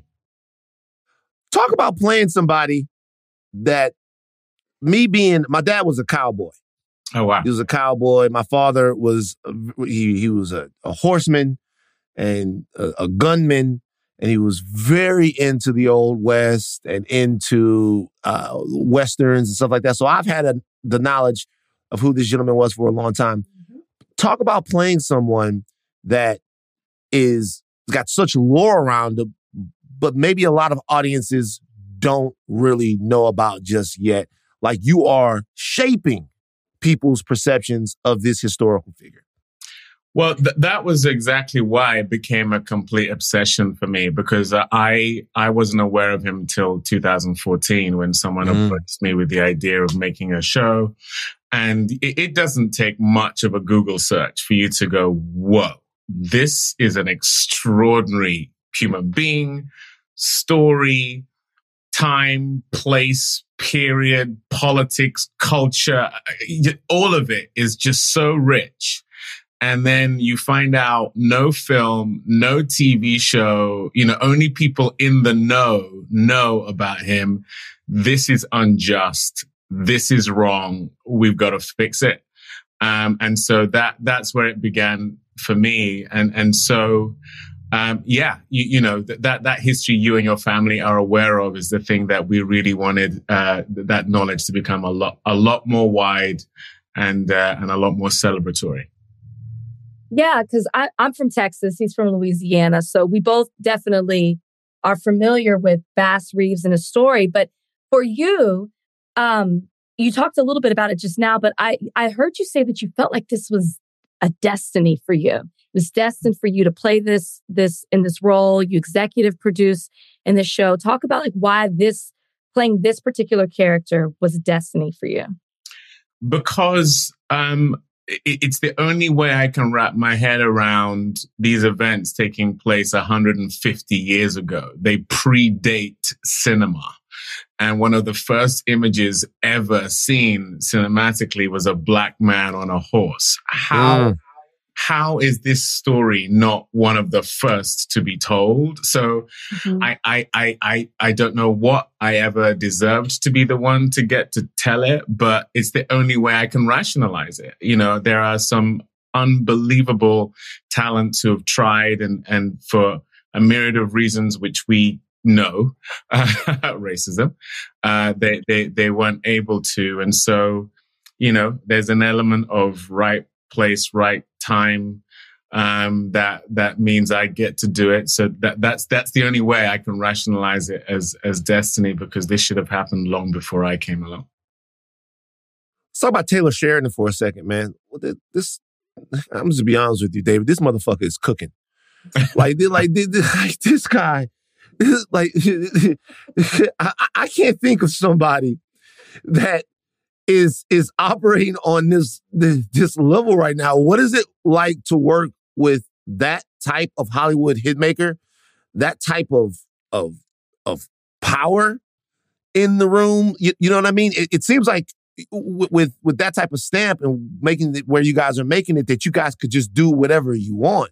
What do you think about the whole Taylor Sheridan verse and everything? Well, you just said it. You know, he's created something that laid groundwork for this to be able to not only exist, but exist at this scope and scale. He's tapped into something. He's tapped into something in the American psyche. He's serving an underserved audience to a certain extent. And he's doing it in a very unique way outside of the traditional Hollywood mold system, geographical location. You know, we've seen this with hit makers like Tyler Perry or George Lucas, where they move somewhere else, and it kind of somehow permeates the work itself and makes an enormous underserved audience feel seen and felt, and they get inordinately rewarded for it. And, you know, the thing I'm grateful for is because I went out with this in 2015, the entire industry said, we're not doing it because no one's making Westerns. 2017, we went out. They said, we're not doing it because everyone's making Westerns.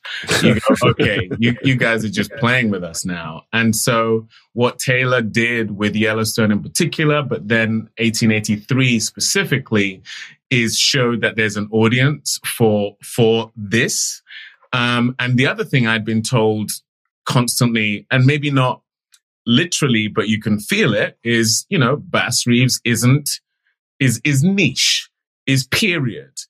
His blackness means he's not global, and therefore the budget should be minimized and all this kind of stuff. Well, you know, you have a hit maker like that as part of the equation, and all of those excuses get eroded, which is, again, something I will eternally be grateful for. But the amazing thing is that having been afforded that platform he's created, the show has gone on to be truly global. I mean, the biggest global hit of Paramount this year. And so these lies that we get consistently told by this industry and by the culture and the gatekeepers of the culture, I don't know how many times we need to disprove it, but disprove it we must, and we will continue to. Yeah, congratulations on that. And also thank you for bringing this to life. Like we said, a story that we are familiar with, but we have not seen. Well, there have been portrayals of Bass Reeves, but nothing like this and to this degree. And I'm wondering for you, as you stepped into the role of Bass Reeves, what was that process like? And did you have to learn how to rope and ride? Did you have to attend cowboy camps that Taylor Sheridan does? Did you move to Texas? I'm just wondering what all that was like for you. All of the above. All of the above. Again, you know, they have it so dialed in over there with the cowboy camp and the Wranglers and you know, that terrain. You know, anyone who's seen 1883 will know that they've gone for a kind of a John Fordian, just massive Western vibe, which is something we rode the coattails of. But yeah, I rode horses for over a year before starting. The massive amount of research had to go into it. You know, the only benefit of things taking so long to come to fruition is just the amount of time you get to sit with it. You know, Selma was a 7-year journey. This was an 8-year journey. So by the time I got to it, you know, I had been so steeped in the knowledge because my view as a producer and especially when I feel called to something is I'm going to do something every day to move the needle towards that thing I feel called to. And so, yeah, it was just the culmination of a lot of work, which, you know, now the world gets to see. So you became an American citizen in 2016. Mm-hmm. Okay. What's the most American thing about you, David? Like what, like, you know, like what do you feel like, you know, you come from over there, from over in the UK, and you're an American citizen now. What do you do? What do you wake up in the morning and go, Jesus Christ, am I American? Like, what's going on? Like, what's the most American thing about you? My children. Oh. My children, because 2 of them were born here, and my second son, we moved here when he was 2. So they are full American. And so my wife and I walk around the house with these funny English accents, and we're surrounded by these Americans that happen to be our children. So that's a big one. But you know, also I've been afforded so much love, so much opportunity, particularly by my African-American friends who I now consider family here. And some of the work I've done, whether it be Red Tails or Selma or The Butler or The Help or now Bass Reeves, it's so steeped in African-American culture. You know, I probably know more about this culture than Nigerian culture or British culture, which are also parts of my cultural, geographical journey as a human being.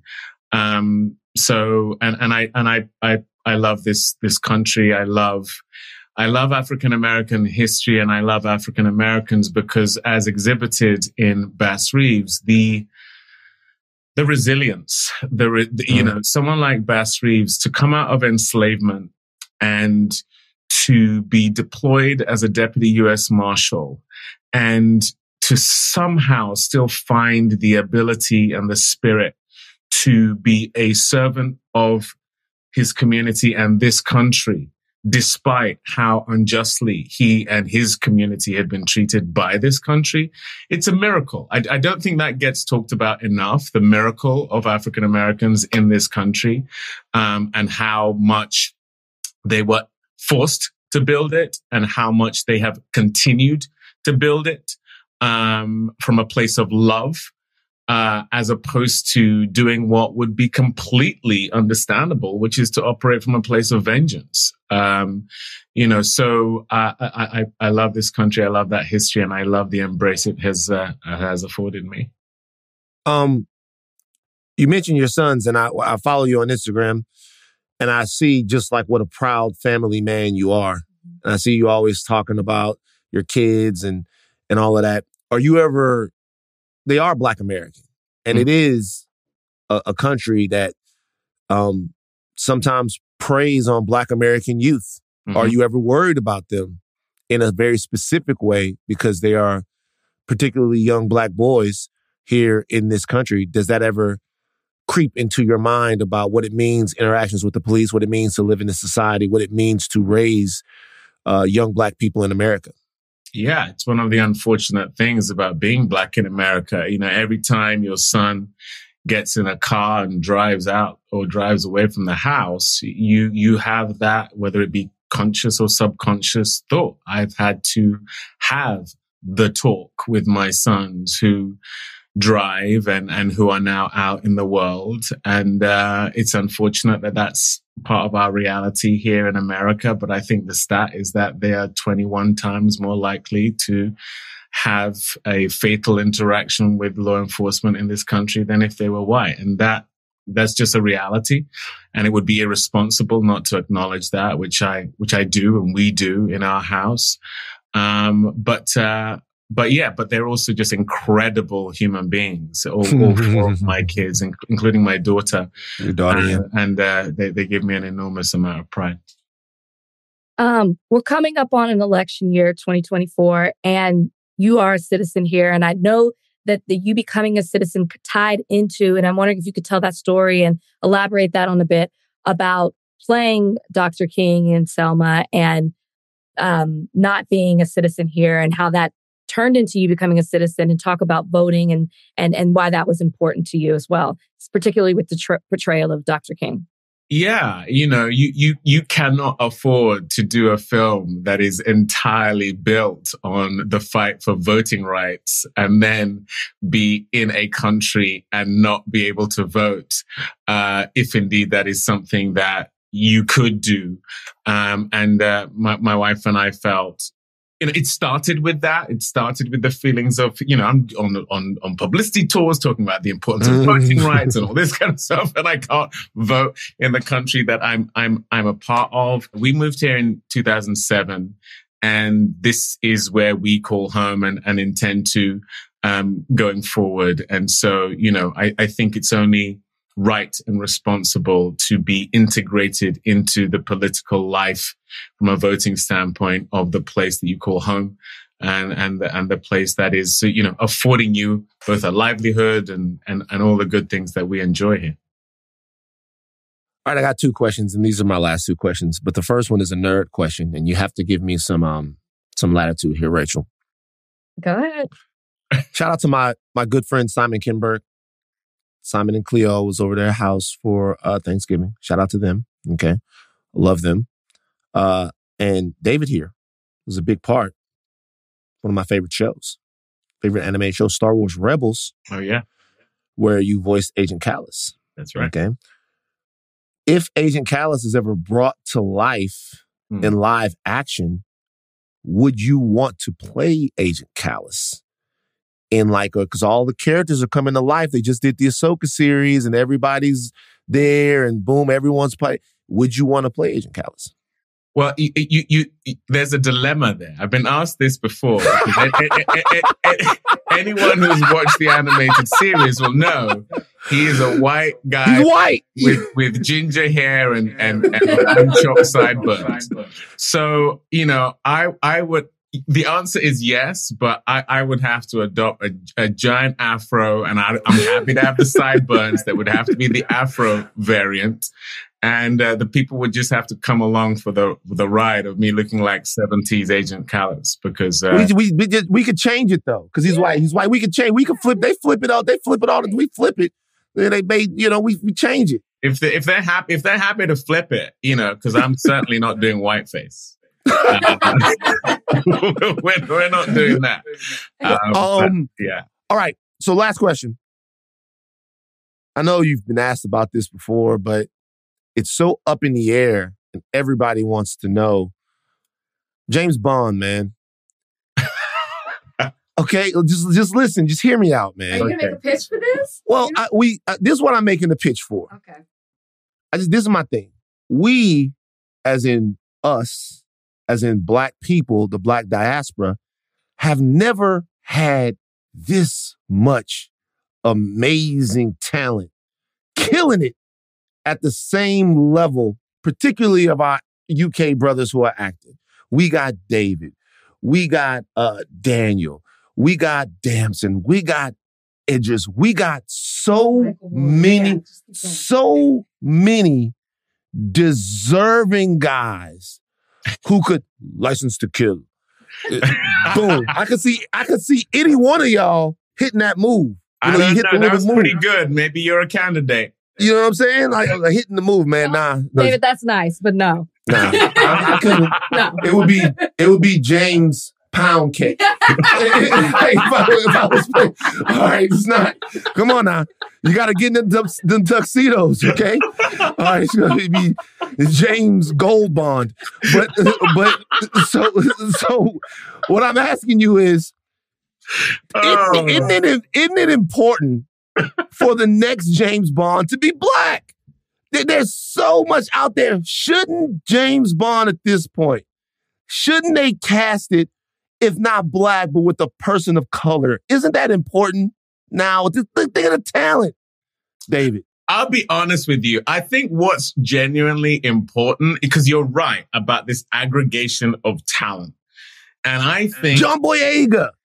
Absolutely. These are all like brothers to me. And I think what is called for is our franchises, our version of that. Because yes, Bond is a legacy brand. And I'm sure if any of those names that you mentioned are the next Bond, that's going to be a cultural moment for sure. But the fact that this keeps on coming up is just illustrative of something that I don't think we've had before, is that there is now a marriage of the talent and the audience's desire for it.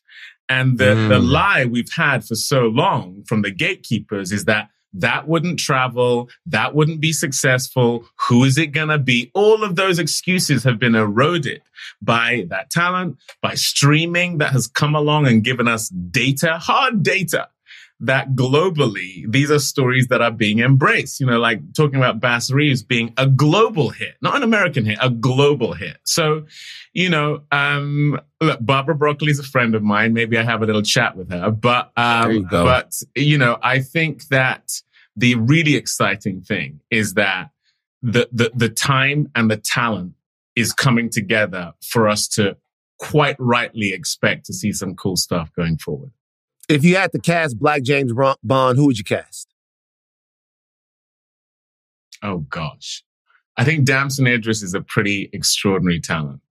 I think he has the looks. I think he has the sophistication. I think he has the physicality. I think he has the depth of talent.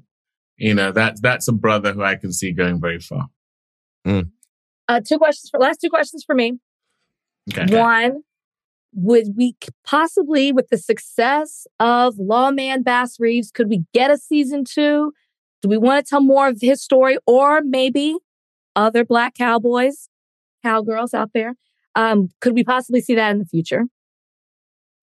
That's the reason why it's called Lawmen Bass Reeves. The idea of it being an anthology is that you know, we recognize that there are so many other stories and individuals historically whose stories should have been told, who are part of the lore of this country, part of the legend of this country, but for racist reasons, their stories haven't been told. They've been actively and intentionally kept out of history. So my hope is that, you know, the powers that be will lean into what the audience is rewarding them for right now, which is that, you know, a story that a lot of people didn't know is they're gobbling it up. And, you know, there are so many other stories out there. So Lawmen, whoever's next, I think is what I'm really looking forward to. Great. And my last question is, looking at your social media, it's very obvious you are a family man, but it's also obvious that you like the dance floor. You seem to be the life of the party, as is your wife. I saw you twerking on Sherry. I'm not going to ask you to get up and do that now, but I am wondering. Thank you for that.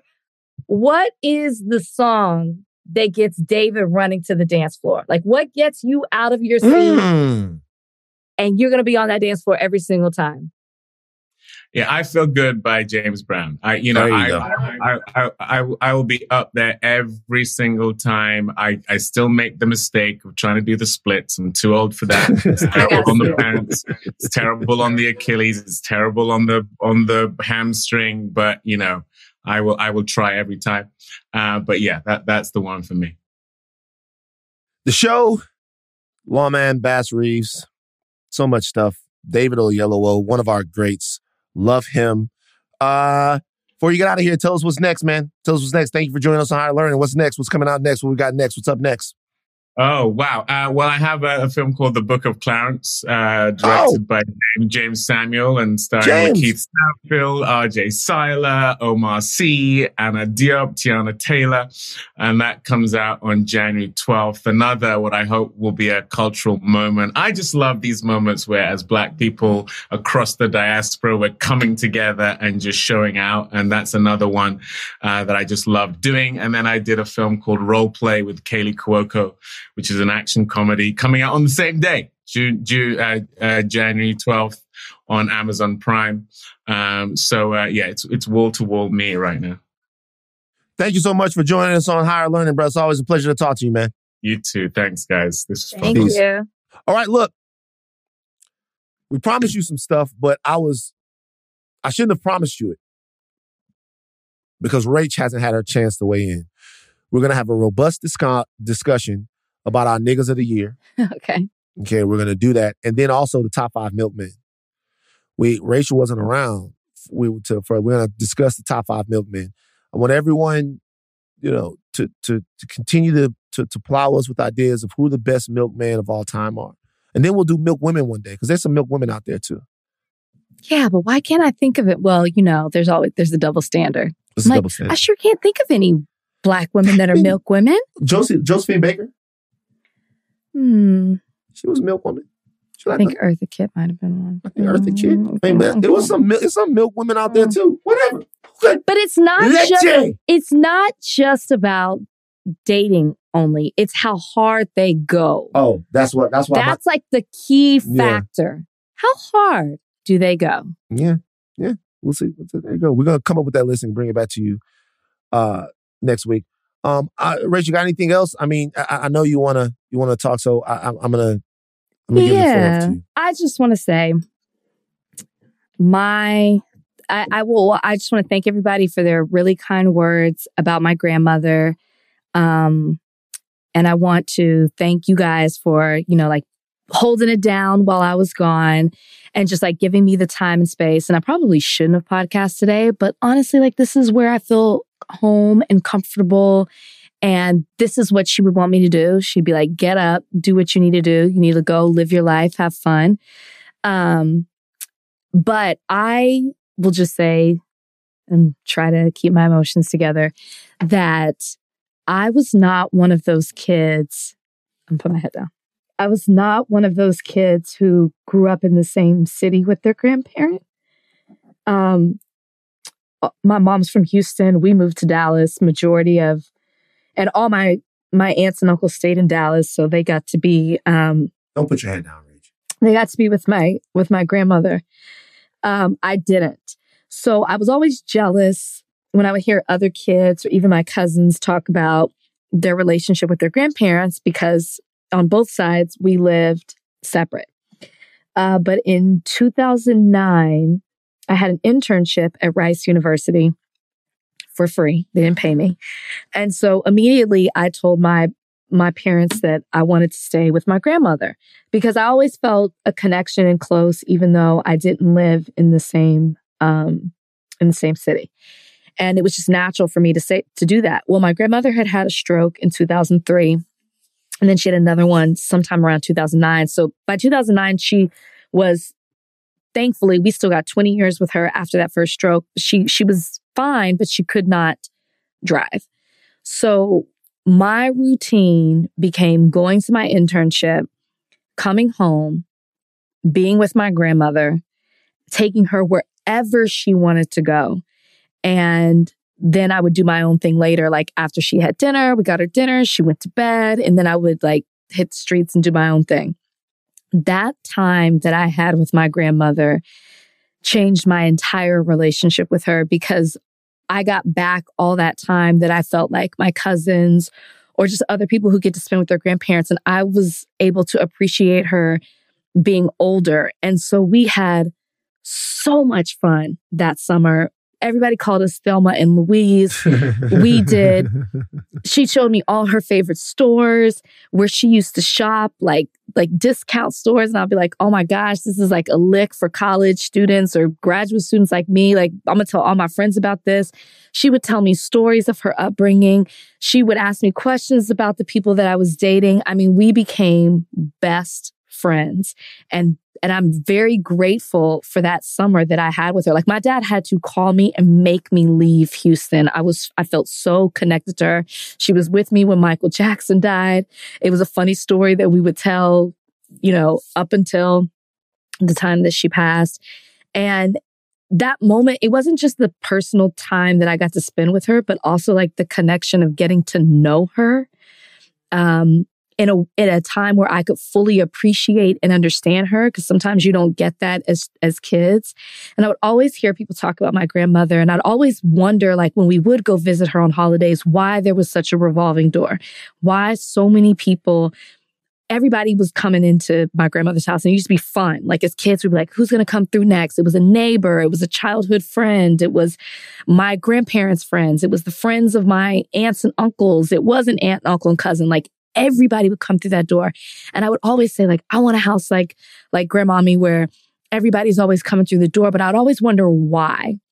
Why did so many people want to come to my grandmother's house? I got to know that summer. I got to know that for 14 years after.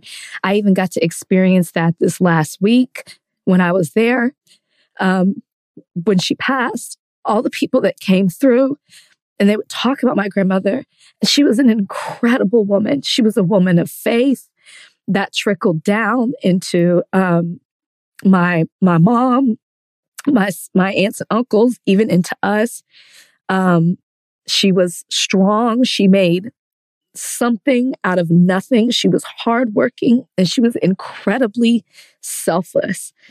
She is one of the most amazing people that I know, and I'm so grateful that even later in life, I got the chance to really develop a closeness with her and a bond. I'm thankful that I was able to be there during her last days, to talk with her, to spend time with her. And I just hope to make her proud in everything that I do.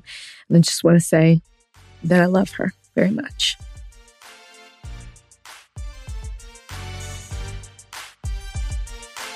We're done. Thank you, Rachel.